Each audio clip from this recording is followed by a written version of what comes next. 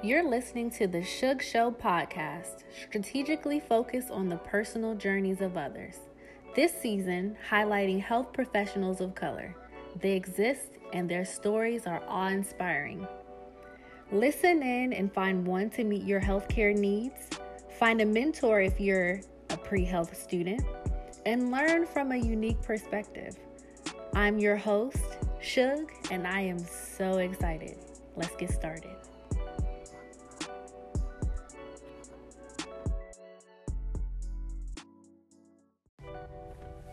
Hey everybody, we're back. Season 2, episode 2, and this episode with Dr. Cuffie was amazing and really special to me.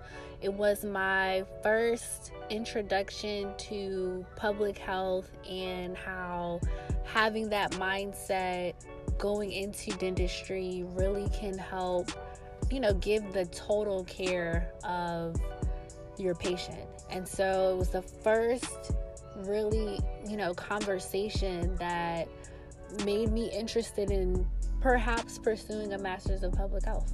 So I'm super excited. I'm so happy to share this with you, and I hope that you all can learn something too.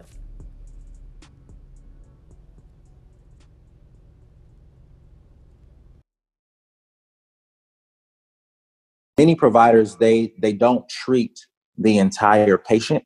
They treat that one cause or that one illness. Right. And working in public health teaches you to look at the entire person or the entire community, and help them and teach them to make better choices to improve their entire life, just not to get rid of that one ailment. Hey, how are you? I'm great. How are you? I am doing very well. So I first want to say thank you for doing this. I know it is a little bit odd, doing a podcast with someone you've never met personally. So I definitely appreciate it. Well, this is pretty dope. Thank you for even, thinking of me to actually be a part of the podcast. I think this is awesome. Yeah. I've been following you on social media for a while, so I do know that you are a dentist. And that is the field that I'm looking into getting into. So it just made sense for me to reach out and ask you. Oh yeah, that's dope. I like the way like nowadays that people are able to connect, even though that we may never meet, but we can connect from miles and miles apart and share common interests, and then also share our stories on how we make it to where we are. Oh yeah. Yep. So I do want you to introduce yourself. That way everyone else knows who you are. Okay. My name is Damian Cuffie. Most of my friends and people even who aren't even my friends, they just call me Cuffie. So that's me. Okay. So what led you to the dental field? So oddly enough, dentistry was never really in my scope before I decided to apply to dental school. In college, I was pre-med. I went to Xavier University, and actually the night before I was to take my MCAT, I decided I did not want to be a physician. This was my junior year. And so the next day, my mom calls and asks me, well, how was the exam? And I told her, well, Mama, I didn't take the exam. And so she was like, well, boy, you better figure out what you're going to do because you graduate next year and you can't come home. So I was like, wow, okay. So, so how I got into dentistry or in oral health, I actually went and got my master's in public health after I graduated from Xavier. And while in my master's program, one of my colleagues who was in the program with me, she was doing an oral health type research project where she would go and actually talk to students, young kids, like in elementary school, about oral health care. And so I went with her one day and I thought it was pretty neat. And I saw that the kids responded very well to me being a Black male, because it was a Black school, but they were really interested to hear what I had to say about anything. And I realized that there aren't many Black oral healthcare providers, and there was a need for it. And at the time, one of my really good friends, she was actually in dental school at Meharry Medical College. and she encouraged me to apply to dentistry because of the lack of minority representation, but also because it had a great work-life balance. And also, you still got the title of doctor, but you were able to actually be actively a part of your patient's care. Mm-hmm. So that's kind of how I got into it. Wow, that is a very interesting story, because that change of not taking the MCAT was like, the day before. Did you were you like kind of thinking about it before, like maybe I don't really want to be a physician, or was it just like, what was that made you just decide like, no, I'm not doing this? So I think so. Actually, I had two roommates. One was my line brother, and another was a friend of ours. And actually, we all decided that night we didn't want to take the MCAT. And we are all dentists to this day. My line brother, he's an orthodontist. But me and the other roommate, Ruben, we're just general dentists. But we sat down and we talked about it. And we agreed that because we were first generation college students, you're raised to say that, oh, I'm going to be a doctor, I'm going to be a lawyer, I'm going to be a pilot. But we're never taught to understand that there are many kinds of doctors. And our family, when they think of doctor, they think of a physician. They don't think of a dentist or an optometrist or any other scope of the healthcare field that has the doctor title. And so I think we all realized that our minds were kind of shaded to what else was out there. And medicine didn't really seem to really interest us as much as we thought we did, because going to Xavier, you have a large population of physicians and pharmacists. And so we realized that we were able to shadow other, shadow physicians and shadow pharmacists, and neither of those fields interested us. And plus, it was a long road to go to go through medical school, plus a residency and a fellowship. We realized that no, we didn't want that. We wanted a different life for ourselves. And then we just decided that, look, we'll figure it out. It may not be the easiest way, but we'll figure it out. Wow, that is so cool that like all three of you ended up becoming dentists, and that wasn't like the original plan. But I think that's awesome that you guys were able to, come together and kind of talk out what you wanted and what you didn't want, at least knowing that you didn't want to be a physician, and that you guys were able to, kind of support each other on your road to, being dentists now. I think that's really cool. Right. Yeah. The other things that you mentioned that I thought to ask you about was your master's in public health. How does that affect what you value or what you feel is important as a dentist when it comes to oral health? Are you looking to provide more of the education, not just to your patients, but in your community based off of your public health background? So yes, actually, having gotten my master's in public health, it actually opened my eyes to the need for education, mainly to minority populations, but just education in general. Even for, let's say, the student who wants to be a physician, or who wants to be a dentist, who wants to be a pharmacist or an optometrist, because working in public health, it gives you a larger spectrum and a scope of practice, and where you can actually be of value. And so I realized that there is a lack of education in all healthcare fields for minorities. There's a lack of minority presence as healthcare providers. And then also there's just a lack of, as a provider, many providers, they don't treat the entire patient. They treat that one cause or that one illness. Right. And working in public health teaches you to look at the entire person or the entire community, and help them and teach them to make better choices to improve their entire life, just not to get rid of that one ailment. Wow. That's actually really interesting. I don't think I know anyone that has a master's in public health or is in the public health field at all. And so I think it's interesting that you have that background and you're going to bring it to dentistry, because I know I was talking to a dentist and they were saying that a lot of the ailments and the illnesses that are in the body, they start or originate in the mouth. And Yep. so they show up in the mouth. And so I think that Uh-huh. that's a really cool perspective to have, is that you're already looking at the total person. And so when you go in the mouth, you're going to be looking at, okay, well, if you change this in your diet, or if you change this with working out, or how take care of yourself, then these issues in your mouth will go away. So I think that's cool. Exactly. Yep. And that's pretty much, that narrows it down to how it works.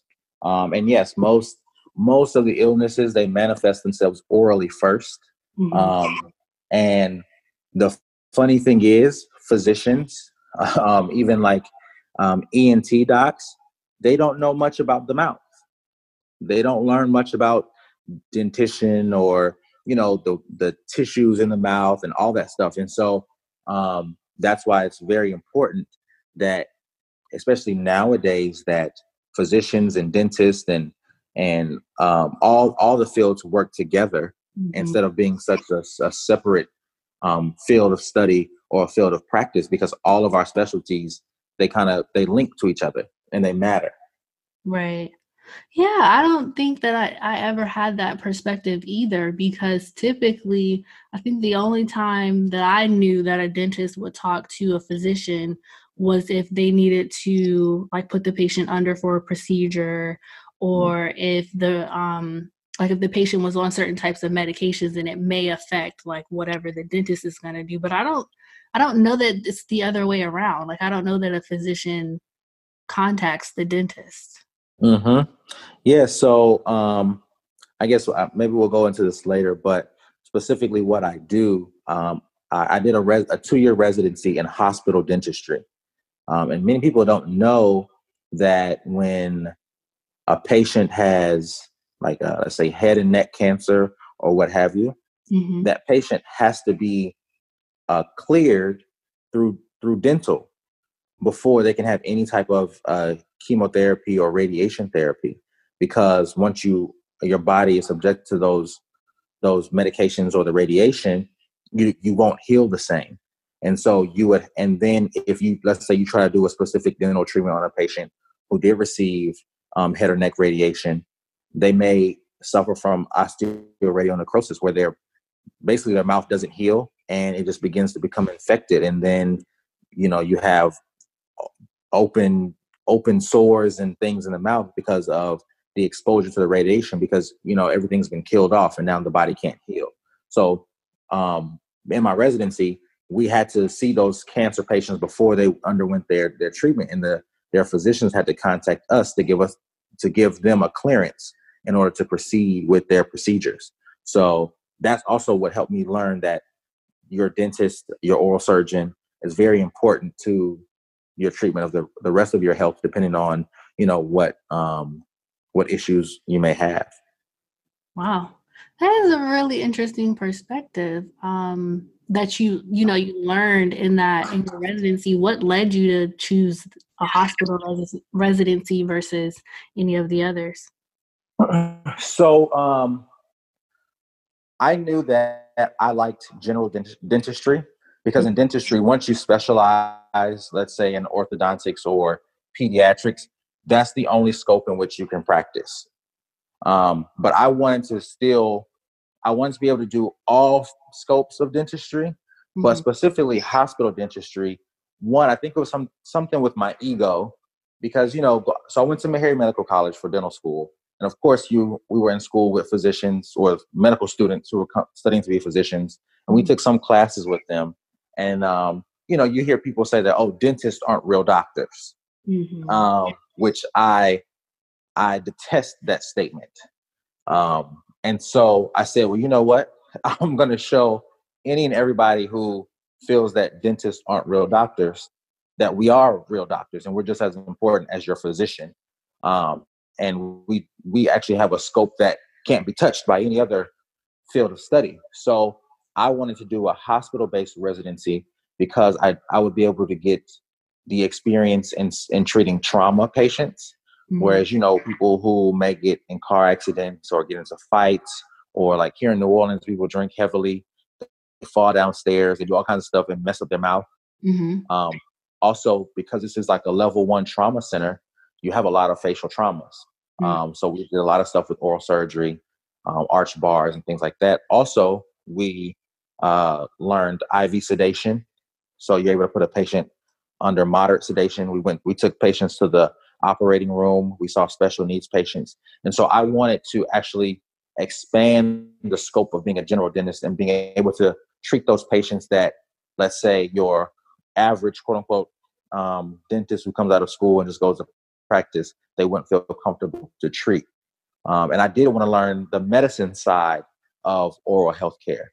So, I wanted to learn the interactions between, let's say, my lidocaine and, a patient's blood pressure medicine, or any of the other medications they may be on.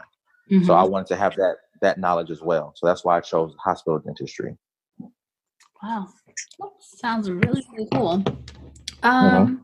So how was your experience at Xavier? So Xavier was an amazing experience for me.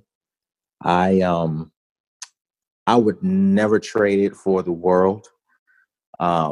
It actually taught me the value of community and working together, but working hard, and still having that balance to have fun and enjoy life. Xavier was, I think Xavier was one of the best decisions that I made in my life thus far. And I couldn't think of any better institution to attend for my undergraduate training. Wow. That is that's awesome. I asked because that's the school that I was supposed to go to right after high school, and I didn't end up going. So to meet someone who went, I'm just, I was just dying to know what type of experience you had. So, yeah. Well, Xavier is a small institution, very traditional institution, but it's such a close knit university that you just, I don't know, once you are a part of Xavier, like it just becomes a part of you and your family and your life. And it's like everything you think about as you get older, you just think back to your days at Xavier. And even like the pre-med department, Quavitas Webster, who was the pre-med advisor, she was a Xavier graduate, and she decided to stay at Xavier to help the upcoming students. Having her as an advisor for all of us, like whether we were pre-med, we were pre-dent, pre-farm, she was there to make sure we filled out all of our applications on time, that we were studying and keeping our grades up. It was just amazing just to have that type of support. And I think that's something that a lot of, I would say, African-American or minority students don't have at these larger institutions, is that you have, that strong support and somebody who's going to, kick your butt if you're not doing what you need to do. And Quavitas definitely, she would let us know if we weren't doing what we needed to be doing at the time. And she had no issue telling us, like, you're not going to get into school with these grades, or you're not going to get into school with this score. You need to do better. You need to, tighten up. And, and Xavier's still number one as far as getting African Americans into the healthcare professional schools. Right. Yeah, that's awesome. So what made you choose Meharry?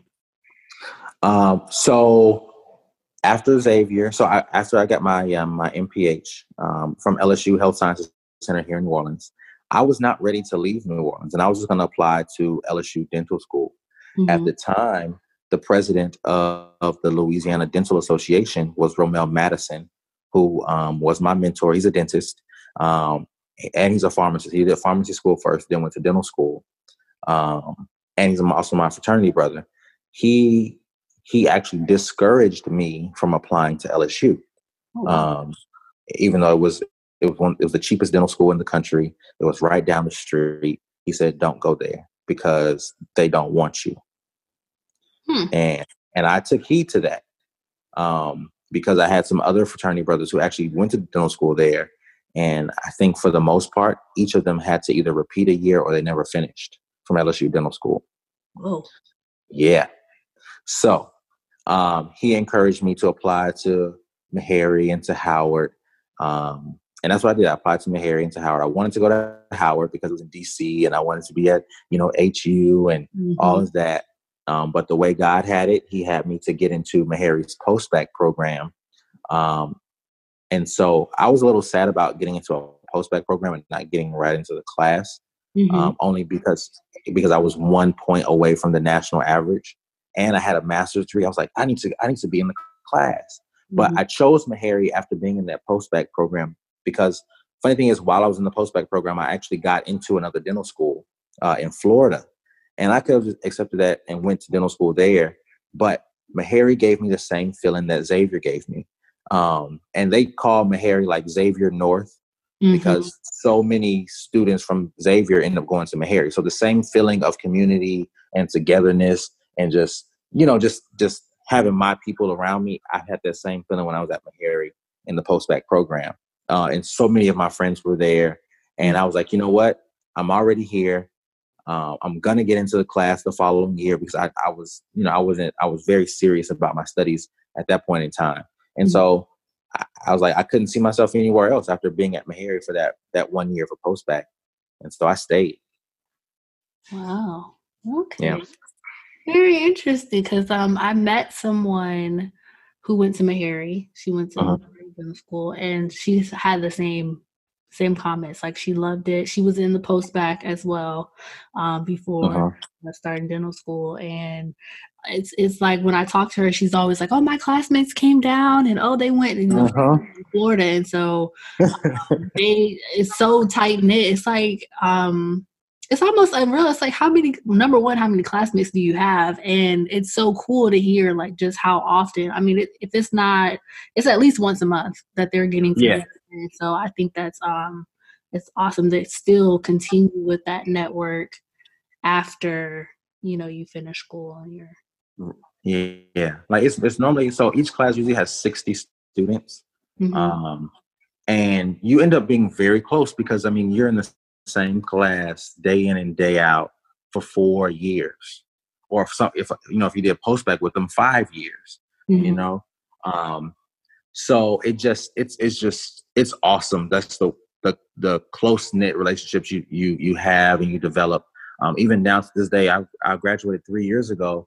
We still talk in our class group meet. We post pictures of different cases that we had. We post pictures of our babies when they grow up and all kinds of things. Even we just, go in the group me and be silly and just reminisce on like the professors and their crazy ways and the crazy things they taught us in school, It just, I don't know. It's just something about the HBCU that just puts that togetherness and community and love for each other and just being down for each other into each student, even for those who didn't. So like Meharry, even though it's an HBCU, you had students who came from HBCUs and a lot of them who didn't come from HBCUs. And a lot of them actually assimilated to that same feeling of like love and working together and staying together and making sure everybody got out. Wow. Yeah, that's pretty cool. So do you feel those experiences taught you the importance of diversity, or did you already feel like being in a network of people that look like you, who have similar goals and similar aspirations as you, was important? So I grew up as a military kid, so I moved around a lot. And being in the military, you grow up around a lot of different types of cultures and people. And in high school, I went to a predominantly white high school. And I was always in like the advanced placement courses. And, I got tired of being like the token.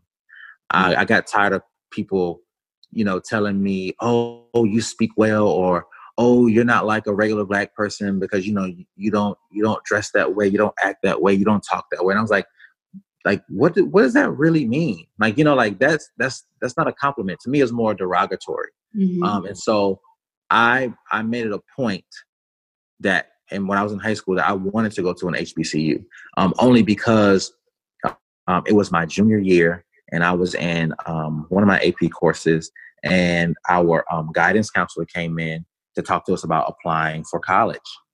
And I was the only Black student in the room, and she said, because in Texas, that's where I went to high school, the top 10% of the class, you can go to any state school for free.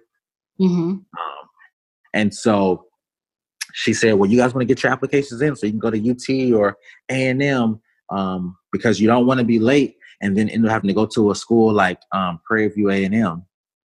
Oh. Yeah, I remember that comment so vividly. And I was a junior in high school. And then she looked up and saw me and said, oh, I'm sorry, there's nothing wrong with going to, Prairie View A&M, and I was like, I kind of laughed it off, but in my mind, I was like, I knew what she meant by that. It was a Black school. And of course, it's looked at as being less than, even though, PV is a state school. They could have gone there for free. I could have gone there for free. I was like, that's a shame that that's how she feels about the education for HBCUs. And so I made a point that I'm going to go to HBCU and I'm going to use my education. And I'm going to show them that I'm just as good, if not better, than whatever student you send to your predominantly white state school. Wow. Yep. So you grew up as a military brat. Did that influence your decision to join the military? It did. I'm a third generation military kid. My grandfather was in the Air Force. He retired. My father was in the Air Force. He retired. My uncle, my dad's twin brother, was in the Air Force. He retired. My aunt was in the Air Force and she retired. And my other grandfather, he was in the Army and he retired. So it was just being a military kid and like seeing the world and just realizing the opportunities that the military gave me and my family, and the opportunities that they're giving me now. I just felt like it was a way to go for me. But I knew I don't say I wasn't cut out for, but I didn't want to do it the traditional way that my father and grandfather did it. And so I chose my own path on how I did it. And I think it's working out well for me. Okay. So can you speak a little bit more about the path that you chose? And Sure.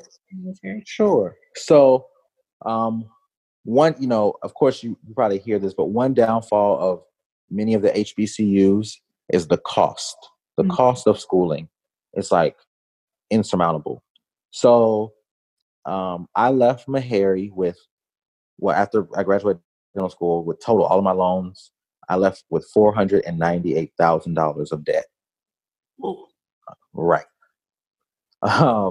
So while in dental school, they have these opportunities for scholarships. The biggest one that everybody knows about is the Health Professions Scholarship Program, where all of the branches have it, where they actually you commission as an officer, but you sign up for however many years of schooling they pay for. You have to go active duty. So I tried to do that. I wanted to do it with the Air Force because my grandfather and father were Air Force, and I could only see myself being active duty in the Air Force just because their style is different. But however, I did not get that scholarship. Then I tried the Navy. I got approved for that scholarship, but they only give out a certain number, and I was number 40 on the list that year, and they gave out 37 scholarships. So I just missed it. And I didn't want to apply for the Army Health Professions Scholarship Program because I never wanted to go active duty Army. So they have other scholarships for the reserves or the National Guard. So I chose the what is it called? MDSSP, which is the Medical Dental Student Stipend Program. And basically what that is, they give you a stipend while you're in school. You commission as an officer, you go to drill on the weekends, and you get paid for that. And they give you $2,000 a month. And so you can choose to do with that money whatever you wish. But the smart thing to do would be to, at least take half of that and start paying down some of your loans. I didn't do that, but hindsight is always 20/20. Anyway, I did the program. And so I commissioned, I got my stipend. And when I graduated, I had the option of either paying back my time. So I owe the National Guard 4 years because I was a part of the scholarship stipend program for 2 years. So for every year you take the stipend, you owe them 2 years, or for every 6 months is 1 year. Mm-hmm. But I also have the option of loan repayment. And with this program, with the National Guard and even the reserves, they'll give you $40,000 a year for 6 years for every year of service that you give them. So, right. So after I graduated dental school, I decided to do the loan repayment first before I did my time that I have to serve. So I've been out of dental school now for 3 years. So for every year that I served, at the end of that year, if it was a good year, they would send $40,000 to my lender. Mm-hmm.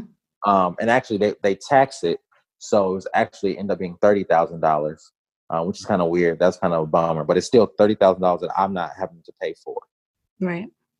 And I'm still in the military. I have the military benefits, so my healthcare insurance is really cheap. My dental insurance is cheap, but it's good. And so so that's the route that I took with the military. Let me make sure I understand this correctly. So you are in the Army National Guard, but you are you like on active duty? Like how? So like how the National Guard and the reserves work, you go 1 weekend a month, and then you have to do what they call 2 weeks a year, like 2 weeks of AT or annual training. And so so that's the only time you do your service is on those weekends. It's a Saturday and Sunday, and then for the rest of the time you're doing your regular job. So you're on the weekends when I go. It's usually the first weekend of every month. I'm there with a whole bunch of other dentists or physicians or whatever, or nurses or whatever they do during the week. We just come do what we do for our job on that weekend, and we get paid for it. And it counts as service. Oh. And so we're not confined. Well, you know how like if you go active duty, you have to go wherever they send you. Right. So that's why I chose this route, because I wanted to be able to live where I wanted to live, but still do my service. So I'm able to attach myself to a unit in any state that I live in, and it will still count as my time served. Right. Wow, I didn't know that was a thing. So I guess I can give you my backstory. So I was an Army brat, and then I joined the Air Force, and the plan was get my bachelor's degree and then apply for the HBSP and then go to dental school. So I didn't know that there was other types of programs. I didn't know that the Guard had a program like this. So this has been very, very educational for me. Yep. I always tell students like Google and search everything, because a lot of things people don't know and they miss out on, and they go a different route that may not be what they intended for it to be, or they might want something different. But definitely search. There are so many different scholarships and different ways of getting school paid for or partially paid for. You just have to like search and talk to people, and that's another reason why I thought this podcast was pretty awesome, was because I'm able to like tell other people like, hey, there are ways around this to be in the military, to still get the benefits, but you don't have to be full time and have to be at the mercy of the government all the time to tell you where to go and where to live and where you're going to be stationed. And don't get me wrong, I can be called up at any point in time to serve, but if I do, I won't have to serve any more than 90 days at a time, and I can go right back to my regular job, because if the military calls you up, your job can't fire you legally. So if being full-time in the Army or Air Force or whatever isn't for you, you can do part-time and you can still get those benefits, especially now with how healthcare is and the cost of it. Like I pay $43 a month for my insurance, and it's a really good insurance. Wow. I mean, I'm really blown away. I mean, I don't want to be like, taking up a lot of time on this, but Because just recently separating from active duty, I do think, okay, well, I have almost 10 years in, and I'm a reserve. Oh, wow. So for me, it's like, I don't want to leave those, 10 years on the table. I would like Right. to, take advantage of it to lead to a retirement, but I don't know if I want to, go back active duty. So, Yeah, no, go ahead and if active duty isn't what you want, go to the reserves or the guard route. And if you decide you want to go active, it'll be so easy to transition back to active, you mhm. know. But you can see what it's like to just do the reserve or guard type life, and you'll be like, okay, this isn't bad, because then you get to work, or go to school, quote unquote, like normal people, and then you say, hey, okay, I want to be active now, and it'll be nothing. I'm writing all this down. I'm telling you, I'm taking notes. Very, very cool. So, has there been any challenges or significant experiences you had to surpass so far on your journey? Oh yeah, definitely. So for me, my Achilles heel for dental school was the DAT. Back when I was applying to dental school, the national average was a 16 or a 17. I kept scoring a 15. I took my DAT 4 times, and the fourth time I finally got an 18. And I surpassed the national average. So that was like one of the biggest obstacles, and I think that's an obstacle for most minorities is test taking, Mm-hmm. because the tests they aren't written for us or by us, and Mm-hmm. so for some reason we tend to struggle with that. Um, and so that was the biggest challenge, and it was test taking. And then also, it was just the fact that my journey was so long. Even though when I was an undergrad, I was like, I didn't want to go to medical school because I didn't want a long journey. I want to just Mm-hmm. get in school, get done, and be out. Because as dentists, you only have to go to school for those 4 years, and you can go out to practice. But Right. me, I did my 4 years of undergrad, 2 years of a master's program, 1 year of a postbac, 4 years of dental school, and 2 years of a residency before I started to actually practice as a full-fledged dentist. So, I mean, we always have these plans in mind of how we want our life to go. And so that was another struggle for me, was that I had this plan in my life that I was going to go to undergrad and then go to medical school and do a 3-year residency. And by the time I was 27, 28, I'll be out making my 6 figures and be Mm-hmm. married and all of that. But I didn't graduate with all of my degrees until I was 30, and then 32 when I finished my residency.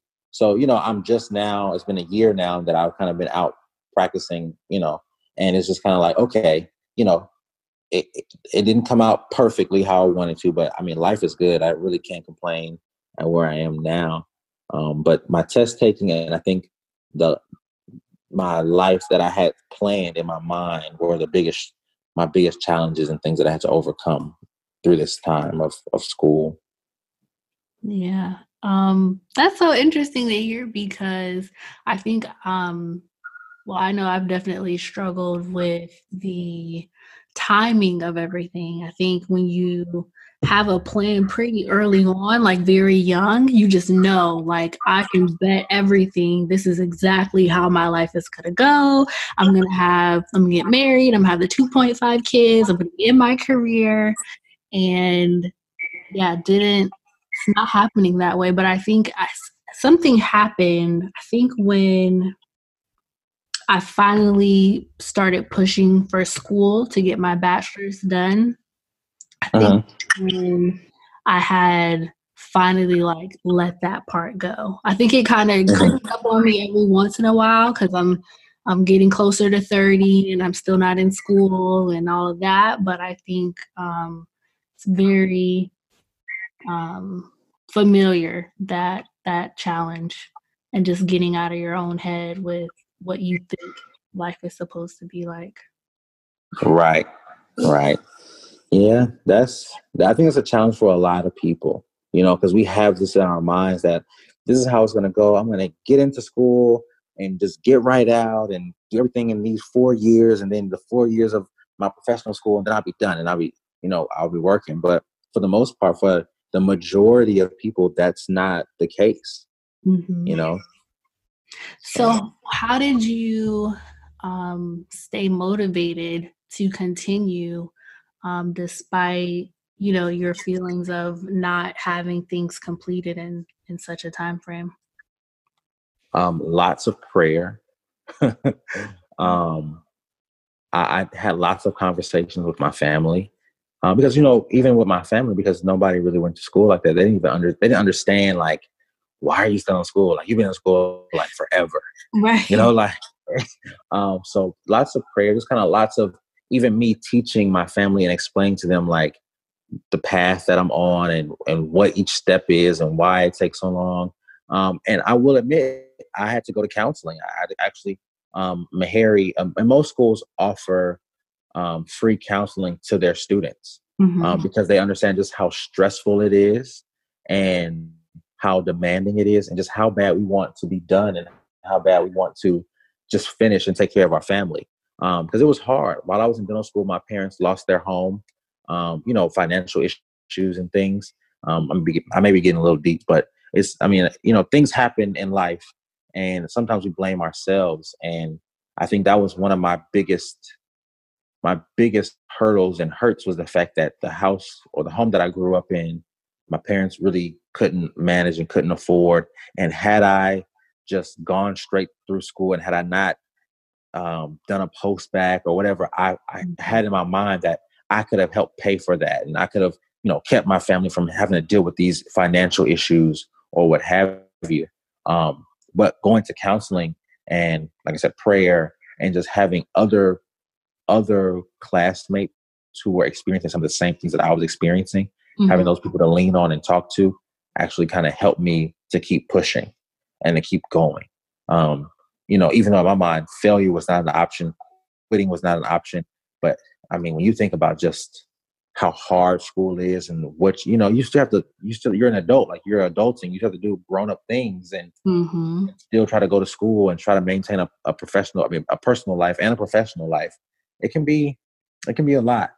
But yeah, I would definitely say prayer and counseling and developing close bonds with my classmates and people who were going through what I was going through kind of helped me to keep going, because it got hard. And, there was nights, I cried. There were nights where, I just couldn't understand why it was just so hard. Why is it so hard for me when I'm trying to be the best? It's supposed to just, come easy, come natural, because, if you work hard, the reward should be there. It should be immediate, but that's not reality.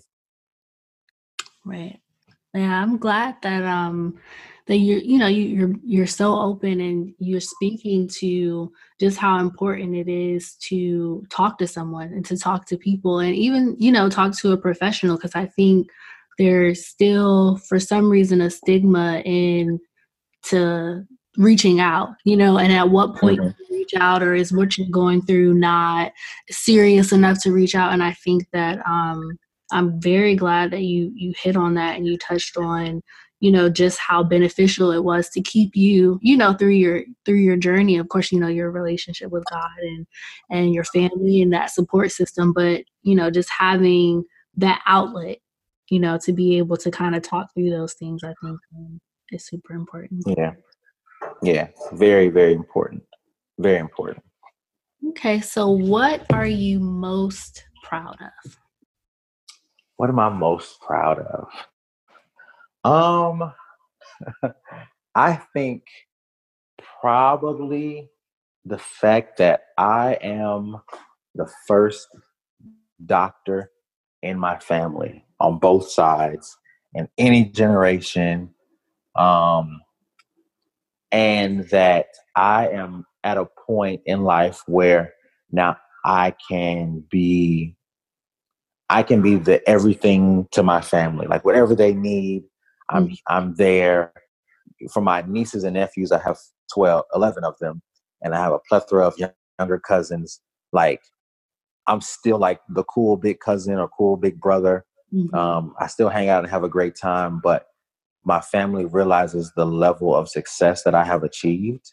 But I never let it go to my head. And so I'm most proud that I'm just still me. I'm still Damien. I'm still goofy. but I'm Dr. Cuffie too. That made me feel really good to finally be able to say, like, I'm Dr. Cuffie and I'm the first. Wow.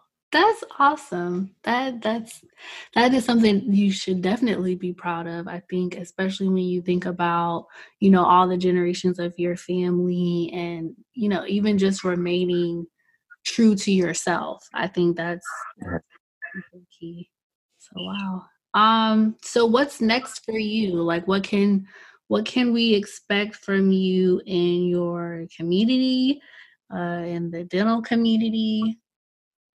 Well, so let's see. I'm still kind of getting my feet under me as far as being, out. So in my job right now, I am full-time faculty with LSU Dental School. I'm one of 4 Black professors out of the entire school.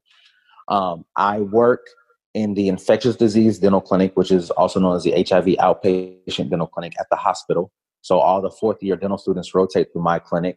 Mm-hmm. I'm currently the assistant director of the clinic. The director, he's actually a Xavier grad. He's and a Howard grad for dental school. He's a Black male. So for me, I want to move to the level of being a director of a dental clinic. I want to utilize my master's in public health, which I am utilizing now, working in basically an underserved or public health type clinic. But I would like to be a director of a clinic of my own. And I am working on, so they have this thing called Sisters in Dentistry. I'm working on what we're going to call Brothers in Dentistry, where it's for minority male dentists here in New Orleans, so that we can all come together and share ideas and support one another. So I think that's really, really important. So I'm working on that now. And Dr. Briscoe, who is one of the professors at LSU, he is trying to groom me to become the president of the Pelican State Dental Society, which is the Black Dental Society here in Louisiana. So I do some things around the community. I always go back to Xavier and I talk to the incoming freshmen. I try to sit on any type of panel or board that they want when they want a male representation of any healthcare field. So I try to be active in that. I'm still active in my fraternity. So I still have my desire to be a part of the community. And just, so I think for me in the future, I'm going to be somebody's director and the president of some dental society, and still, giving speeches and hanging out in the community and kind of giving hope to all the other guys here. Wow, that's awesome. I will definitely continue to follow you in your journey.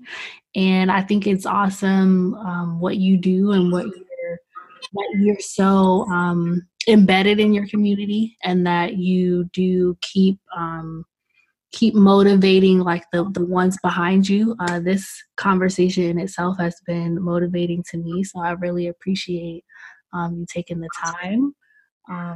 But wow, that's a lot to be excited for.